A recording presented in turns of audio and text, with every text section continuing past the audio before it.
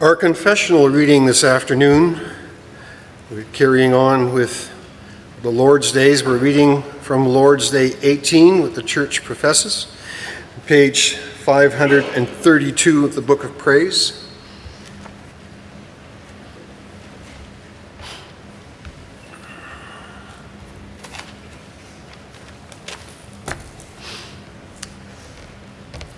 Question and answer 46. What do you confess when you say, he, that is Jesus, ascended into heaven? That Christ, before the eyes of his disciples, was taken from earth into heaven, and that he is there for our benefit until he comes again to judge the living and the dead. Is Christ then not with us until the end of the world, as he has promised us? Christ is true man and true God. With respect to his human nature, he is no longer on earth, but with respect to his divinity, majesty, grace, and spirit, he is never absent from us. But are the two natures of Christ not separated from each other if his human nature is not present wherever his divinity is? Not at all, for his divinity has no limits and is present everywhere. So it must follow that his divinity is indeed above the human nature, which he has taken on, and nevertheless is within the human nature and remains personally united with it. How does Christ's ascension into heaven benefit us? First, he is our advocate in heaven before his Father. Second, we have our flesh in heaven as a sure pledge that he, our head, will also take us, his members, up to himself. Third, he sends his Spirit as a counterpledge, by whose power we seek the things that are above, where Christ is, seated at the right hand of God, and not the things that are on earth.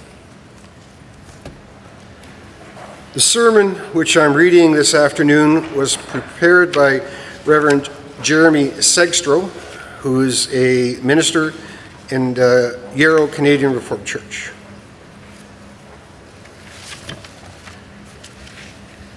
Congregation of Jesus Christ. Imagine that time travel was possible. Just imagine that. At the push of a button, you could travel anywhere and any time in history, past or future. If I was at the controls, If I was at the controls, I would maybe want to go to the future, to when Christ returns and everything is made new. No more sin, raised, resurrected, glorified bodies, like we talked about last week. But if we are limited to the past, I think I would like to go to first century Palestine, to be able to sit at Jesus' feet, listening to him teach parables, seeing him heal with the touch of his hand. Wouldn't that be amazing? I would never doubt again if I could just see it with my eyes. Maybe I have a bit of a doubting Thomas streak in me. If I could see him, the marks on his hands, feel the hole of the spear in his side. Wouldn't that be amazing? To learn from the teacher himself, to hear him call me by name, maybe eat one of the pieces of bread or the fish that he miraculously multiplied. It would be truly awesome. Filled with awe over seeing my Lord face to face. A nice thought experiment. You may have picked another time. Maybe seeing the three men surviving the fiery furnace and hearing their bold confessional statement. But if not, there are so many wonderful times we could visit. But that leads us to our topic this afternoon. We serve a risen Lord, and these words are said with triumph, with thankfulness. We serve a God who has ascended through the heavens. But think about it. We serve a risen Lord. That means that we serve a Lord who is no longer with us in the way that he once was. Does that mean that we are living in an impoverished reality? Shouldn't we mourn? We serve a risen Lord. First point is why he isn't here. Second, what is he doing there? And the third point, is he ever coming back? We serve a risen Lord, but what does that really mean? He rose from the grave, and then he rose further into the sky, into heaven. But what came before all this? Who is this risen Lord whom we serve? The last 8 days of the Catechism, Lord's Days 11 through 18, look at the person of our Lord Jesus Christ. This is number 8 of 9. 9 Lord Days on Jesus Christ after 2 Lord's Days about the Father and 1 Lord's Day about the Holy Spirit. Does this seem fair? Does this seem to be giving each person of the Trinity their fair shake? Well, before we come down too hard on the Catechism, we have to back up one step to the Apostles' Creed. Of the 12 lines in the Creed, 1 is devoted to the Father, 1 is devoted to the Spirit, and 6 are devoted to the work of Christ. Now, of course, the Creed is not Scripture, but it does fit how Scripture presents the 3 persons of the Trinity. Though each of them are active all throughout Scripture, the Old Testament is spent waiting for the Messiah, longing for his coming and for salvation to happen. Each of the 4 Gospels are concerned with Jesus Christ.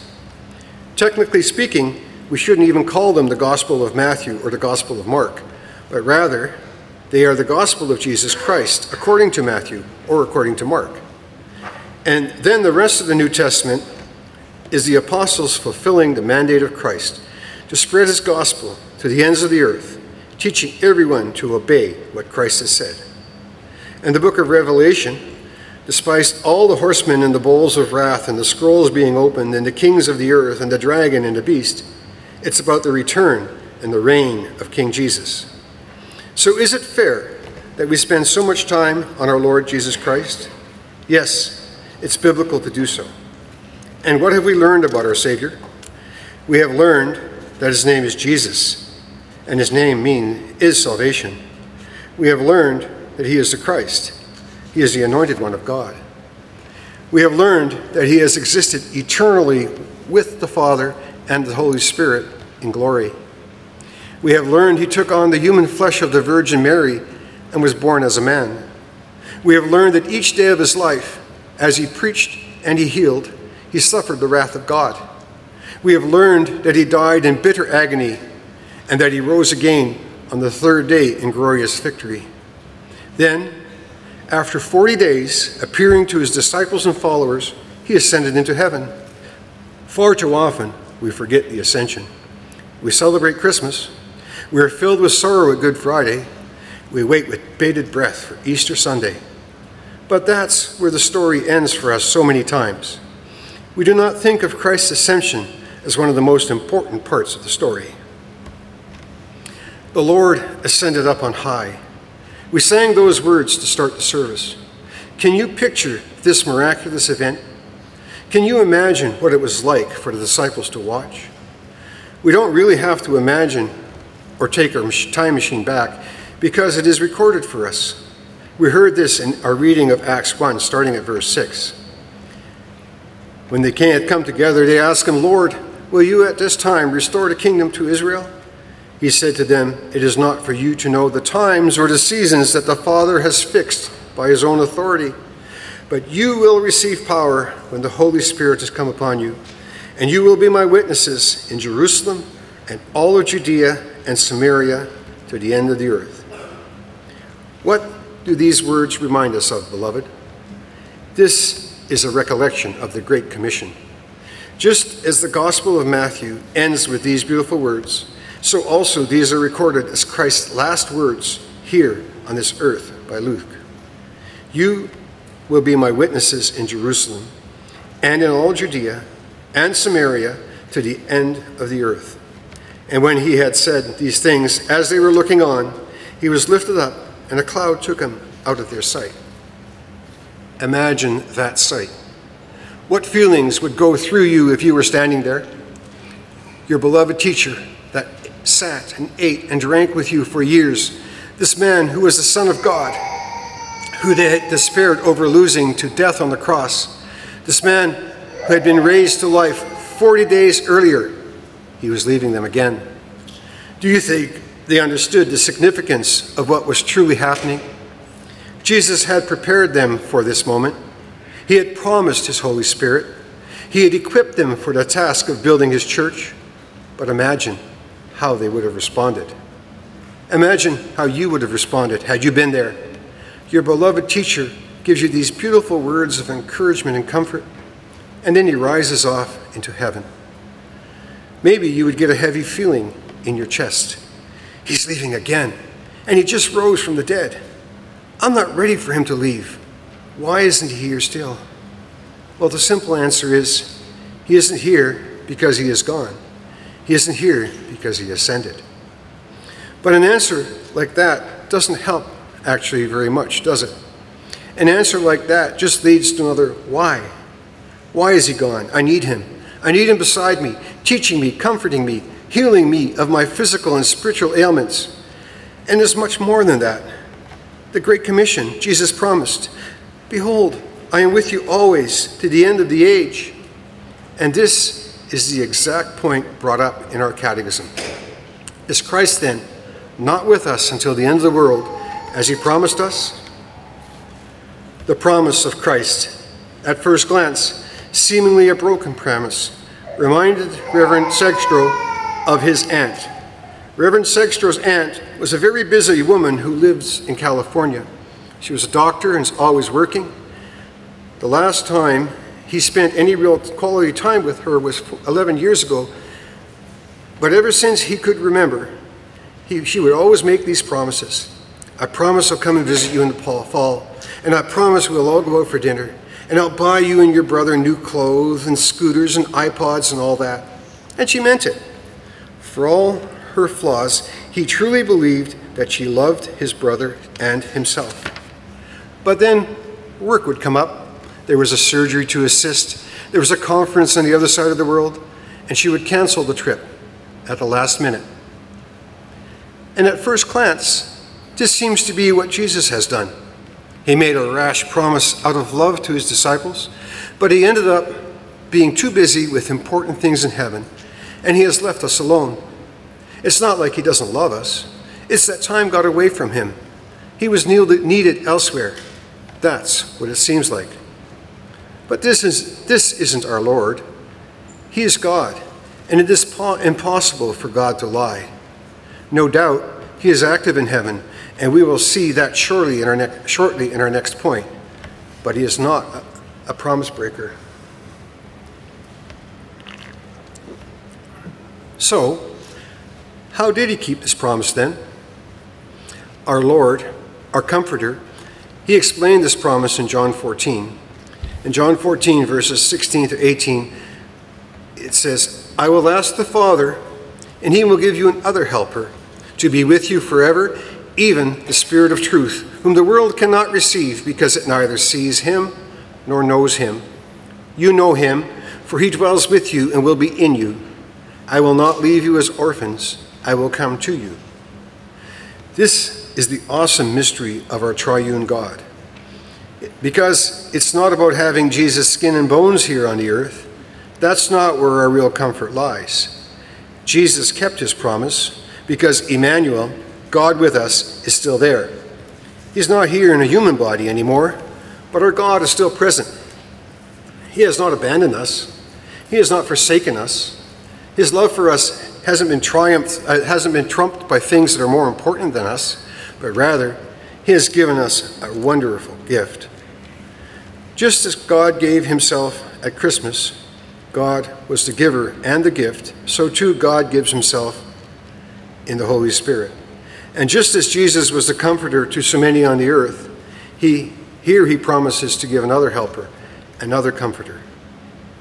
We do not have to be jealous of the disciples for being so close to God that he was close enough to touch, because as close as Jesus was to them, the Holy Spirit is closer.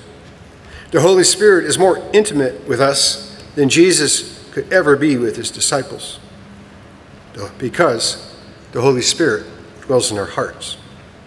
Don't be jealous of the disciples. We have not been abandoned. Jesus left, but he didn't really leave. He left, but he did not abandon us. There are no orphans in the kingdom of heaven, only dearly loved, never abandoned children. He never abandoned us, but in fact is in heaven right now working for our benefit. Our second point. Our Lord and Savior is now seated at God's right hand in heaven. we heard that in our reading. According to the working of his great might, that he worked in Christ when he raised him from the dead and seated him at the right hand in the heavenly places. He is seated at God's right hand. We will sing that later in the service. He ascended into heaven and sat at the right hand of God the Father Almighty. We actually sang that in the profession of faith. The idea of sitting down seems to bring about the idea of rest, the idea of completeness. All his work is over. His ministry is done. And now he rests. But that's not quite accurate. Our Lord's earthly ministry is over, but his heavenly ministry continues. And why? Why does it need to continue? It's us. We are the reason. We are still sinful, so we still need someone to work on our behalf. We need our Lord to continue his heavenly ministry. And what does this ministry entail? Firstly, he is our advocate. Our advocate, like a mediator. Do you remember the famous mediator in the Old Testament? We heard about him this morning when we read the law. People feared that they did not want to speak directly to God because they knew they were sinful. So they pleaded for Moses to speak to God on their behalf. And Moses did. And God spoke to the people of Israel through Moses. Jesus Christ is like that too. When we pray, whether the words are said at the end of the prayer or not, we can only spiritually enter into God's holy courtroom because of what Jesus did. Our prayers are said in Jesus' name, and our prayers are heard for Jesus' sake. He is our advocate and our mediator. What that means in concrete terms is that God the Son sits at the right hand of God the Father, a place of honor and authority. And when we sin, and God's justice needs to be expressed, the Son steps in and says, look at me and my sacrifice. Your justice has already been poured out. I drank the cup of your wrath. And he applies the sacrifice that he made once for all. He applies that on our account. And the righteous wrath of God is satisfied. It is so important that our Lord is working in heaven as our advocate. Without his presence in heaven, our prayers would not ring out there, but they would simply stop at the ceiling. But for Jesus' sake, our prayers are heard. For Jesus' sake, our prayers are heard because of Jesus' ascended position. We have the confidence that we too will join him there one day.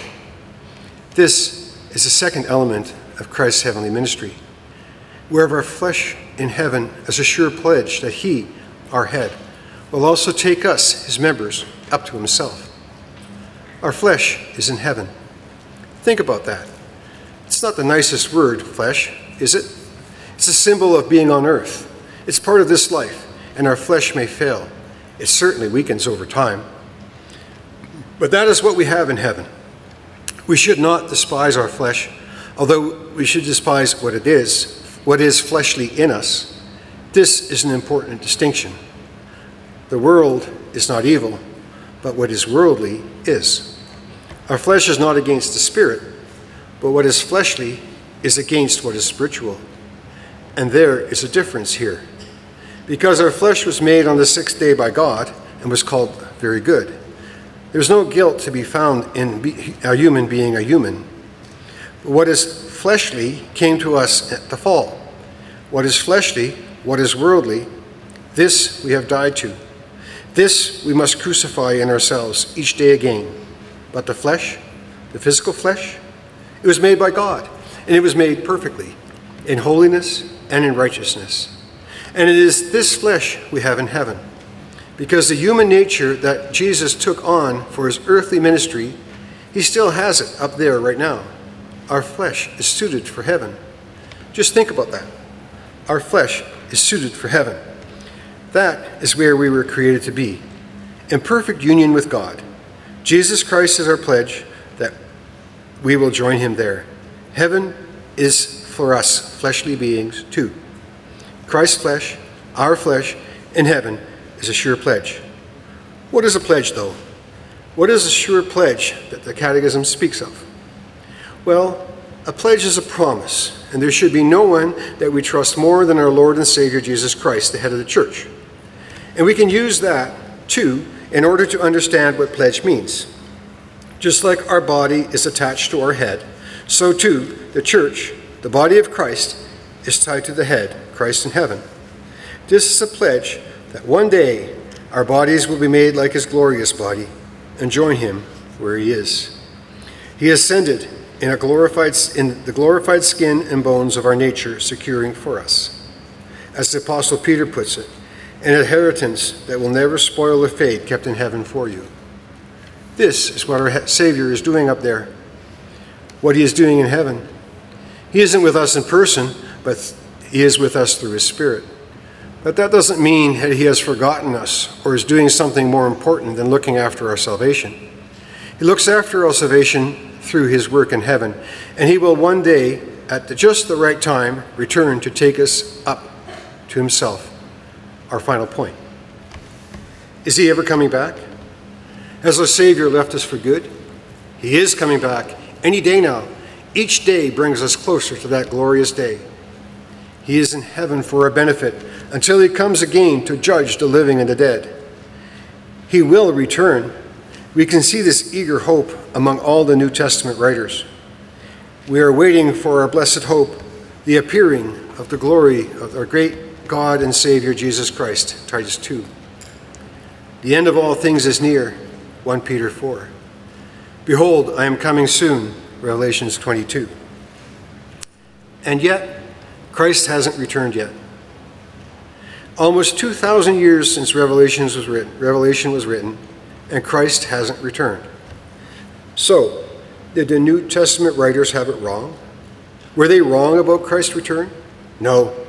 They would have known Jesus' words in Matthew 24. No one knows the day or the hour when the Son of Man returns. No one knows. They are not spending time predicting when he would return, because the exact timing doesn't matter. What matters is that he is coming. Whether today or tomorrow or in 1,000 years, our Savior will return from heaven. And he will come like a thief in the night, so we must all be ready. This is the focus of the New Testament writers. He could come back at any second, so be prepared. This is how we are to live. You can think of the first Passover that the Israelites celebrated in the land of Egypt. How were they supposed to eat? With their belt fastened, the sandals on their feet, and their staff in their hand. They had to be ready because God was going to take them out of Egypt at any second. It was that very night, at midnight, that the final plague came and Pharaoh told them to leave. They had to be ready. And that is a call for us. We have to be ready. We still are to eat the Passover. That is, we are still to be living in this world, focused on our daily tasks, but always with our staff in our hand and our belt fastened. We are to live in this world as though any second it could pass away into eternity. Is now the time to continue in sin? To continue living in darkness, unrepentantly lying, hating, and lusting? Disrespecting those whom God has placed in authority over you, because there's still time. There's still time to grow up. There's still time to repent. I'll do that all tomorrow. No, this is the day of salvation. This is the day Christ could return. And then it's too late. Put aside your sins. Throw away your trinkets and flee from your worldly life. Flee to the cross of Christ. On that day, let Christ find you clinging to his cross. Let him find you on your knees, praying for forgiveness and the salvation of others. Don't put it off. Don't delay. What did the angels say when Christ ascended? This Jesus, who was taken from you into heaven, will come in the same way as you saw him go into heaven. So, congregation, long for his return. Although he has blessed us richly on this earth, he has blessed us with his Holy Spirit, he has blessed us with his mediatorial work in heaven, there's more coming. We should be content and thankful with his blessings now, but always looking forward to his return, when our joy will be so much purer and so much stronger. Our wonder and our delight will be complete when we see Jesus coming on the clouds of heaven. And so we pray, Come, Lord Jesus, Maranatha. Come upon the clouds of heaven with your angels at your side. Come, Lord Jesus, evermore with us abide. Amen.